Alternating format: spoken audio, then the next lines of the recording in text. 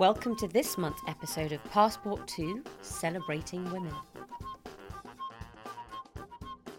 On March the 8th, we celebrated International Women's Day, and all year round at Citizen Femme, we celebrate women. On this episode, we are shining the light on a special woman, Citizen Femme's very own founder, editor, and host of Passport 2. I'm Sylvie, the creative producer of the podcast, and for this episode, the hostess with the mostess. Hostess with the mostess. I'm not sure about that. I'll take it. It's nice to be on the other side. Not sure I'll have all the answers, but I'll try. We'll see. So we've been blessed to have had some really cool guests on this podcast. Let's reflect. First off, what has been the funniest thing a guest has said? The funniest thing. Well, all of the guests have such incredible personalities and they bring something wonderful to all of the chats that we have. It's always the experiences that a guest has that makes it a bit mad. The very, very first one we did, if you remember, was all about well-being. First one last year. And we had Amy Hopkinson, the editor of Women's Health Online, and her experiences as a journalist on the health and well-being crazes. And so she told us all about vaginal jade eggs. I think that was a bit of a shock. And about women going to Tesco's with their vagina stuffed with a jade egg. That was probably one of the highlights and not what I expected in the first podcast we were ever to do. But that was great. That was memorable. It's good. I love a good story. Exactly. Okay, and what episode has inspired you the most and why? Again, all of them are brilliant in what they bring. We talked about what makes a hotel great, and that was all about the running of the hotel and really informational. Is that a word? Very informative. Thank you, that's a word. Very informative. I should know better as a journalist. Then travel influencing and all this stuff. But I think I'm going to go back to that very first one when it was Amy and talking about her grandmother being a yogi at 90 years old and the inspiration of that and how it's a big part of her family and her balance between work and well-being. And we had Nicola talking about finding or being the founder of Neom Organics and that whole journey and how it started and creating these products, which is now huge. And everywhere you go, you see these products. So that probably was the most inspirational for me so far. We discussed this earlier and we're going to come back to it about understanding people's journey, how important that is. It is everything. I mean, me as an entrepreneur and my journey, the fight, the struggle, the highs and lows, all of the people that we've had on the podcast have told us about their journey. They've been really, really honest. That's what makes it interesting. And people they don't want to hear that there is no such thing as an overnight success. Mm-hmm. And what is success? It doesn't, it's just a word. Everyone is always striving to do more, especially all the women that we've had talk are striving to do better, more, give back, whatever they're trying to do. So I forgot your question, but it's that honesty that they've all brought to the table and kind of explained about their journey and that struggle and that fight and the celebrations as much as the tears. So to answer my question, thanks. Ultimately, all of the women that we've had on have been inspiring. 100%.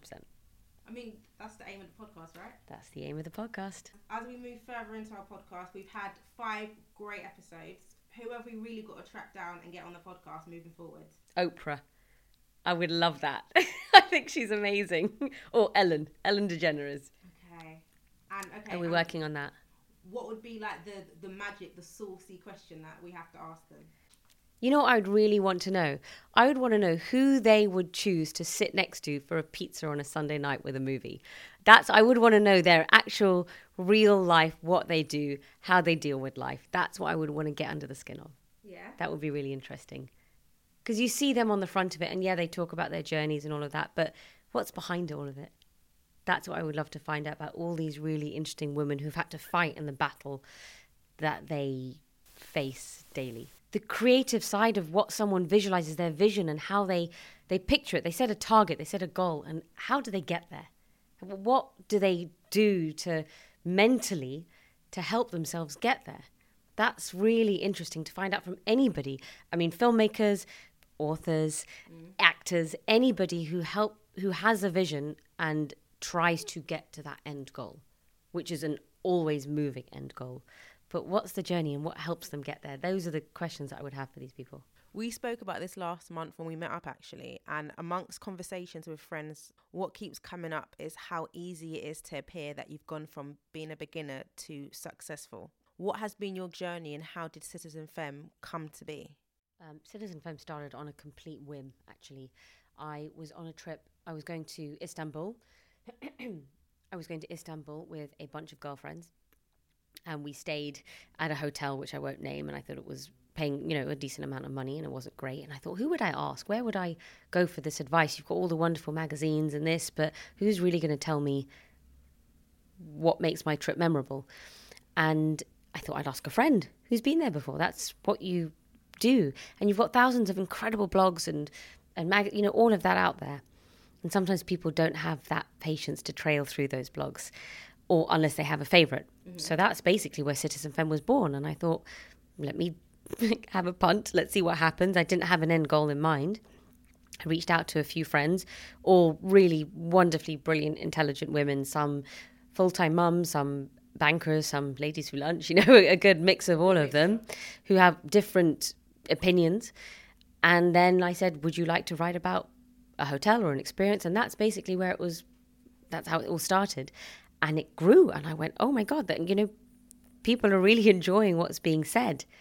It's honest and they're relating to everything. And then it grew from there. And it's a year and a half old. So it's still very young. It's still a little baby. But since then, we've got almost 50 contributors, daily content, great stories, really good relationships with hotels and brands. And Citizen Femme has grown a respect, but it's not been an easy journey. It's been a hard old graft to earn the respect and build those relationships and have the kind of content. You can probably hear some zooming and vrooming in the background. We are in central London recording this, so please excuse the central London vibe. Love the central London vibe. Embrace it. So the process has been wonderful. I've learned a lot. I've never edited a magazine. I've always wanted to, but you kind of learn on the job. They say you fake it till you make it, right? Yeah. So that's pretty much what I'm doing. But you see what someone likes and you give them more. You see what someone doesn't and you take it away. It's learning along the way. If I think I'm going to read about it and me and my friends or family are going to enjoy that or want to know about something, there's a good chance that someone else is going to want to know about it. And that's how it's all grown. So all the stuff that we're planning and we're looking at, it's based on, I would quite like that. I can't find that anywhere.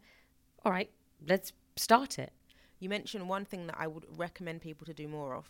Utilize your network. Yeah, you have to. I mean, you build relationships and friends over the years, and often they're similar to you. Mm-hmm. So you have something in common.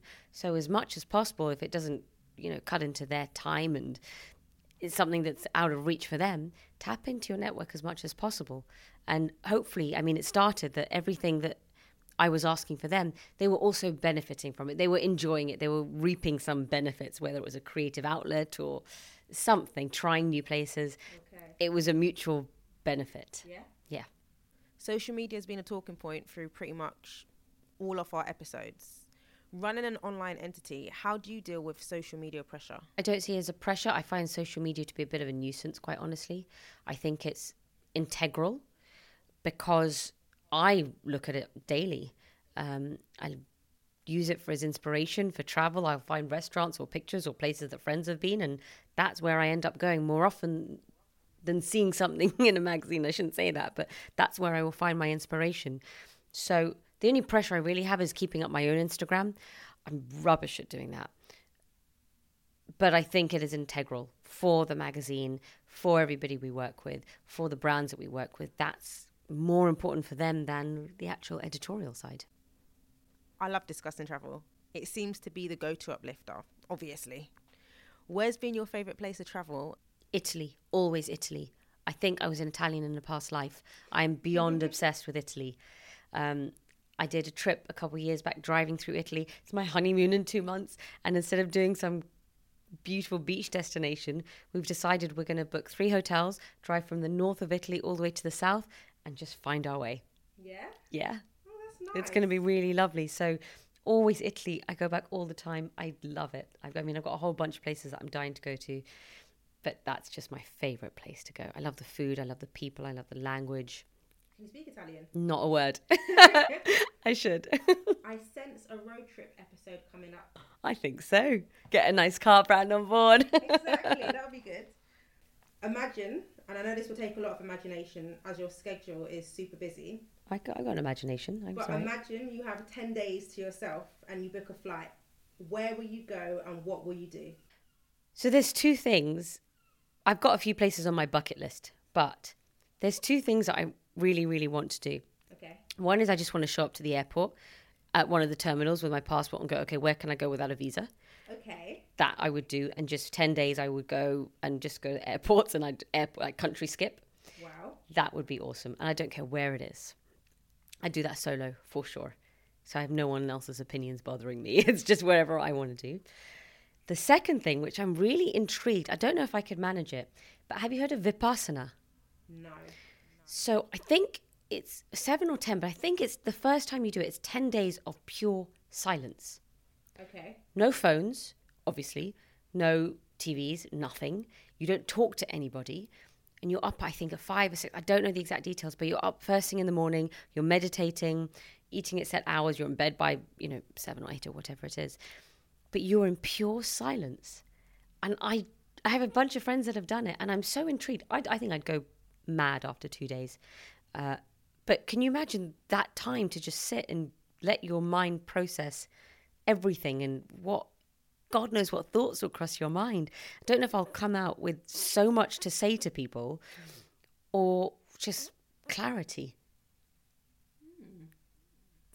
But it would be so interesting. So I think I would do one of the two. There's no particular, we're so spoilt that we can travel and I'm able to travel and I'm in such a lovely industry that I can. My work takes me traveling. Mm-hmm. So this is just a bit different. It would be interesting. Pure silence. Pure and utter silence. I don't know if I can keep my mouth shut for more than an hour. Could you successfully do it for 10 days? I'd have to. I might run away after 48 hours. But I have friends that have done it. I have a friend that did it, actually. She went to a place called Joshua Tree in California. And she said, after 2 days, I was so scared that I'd lost my voice because I hadn't heard myself. So I went to the bathroom. I was like, hello? Is it? She wasn't sure her voice was still there. She's like, I haven't heard it. Have I still got it? That was brilliant. That sounds like something I would do.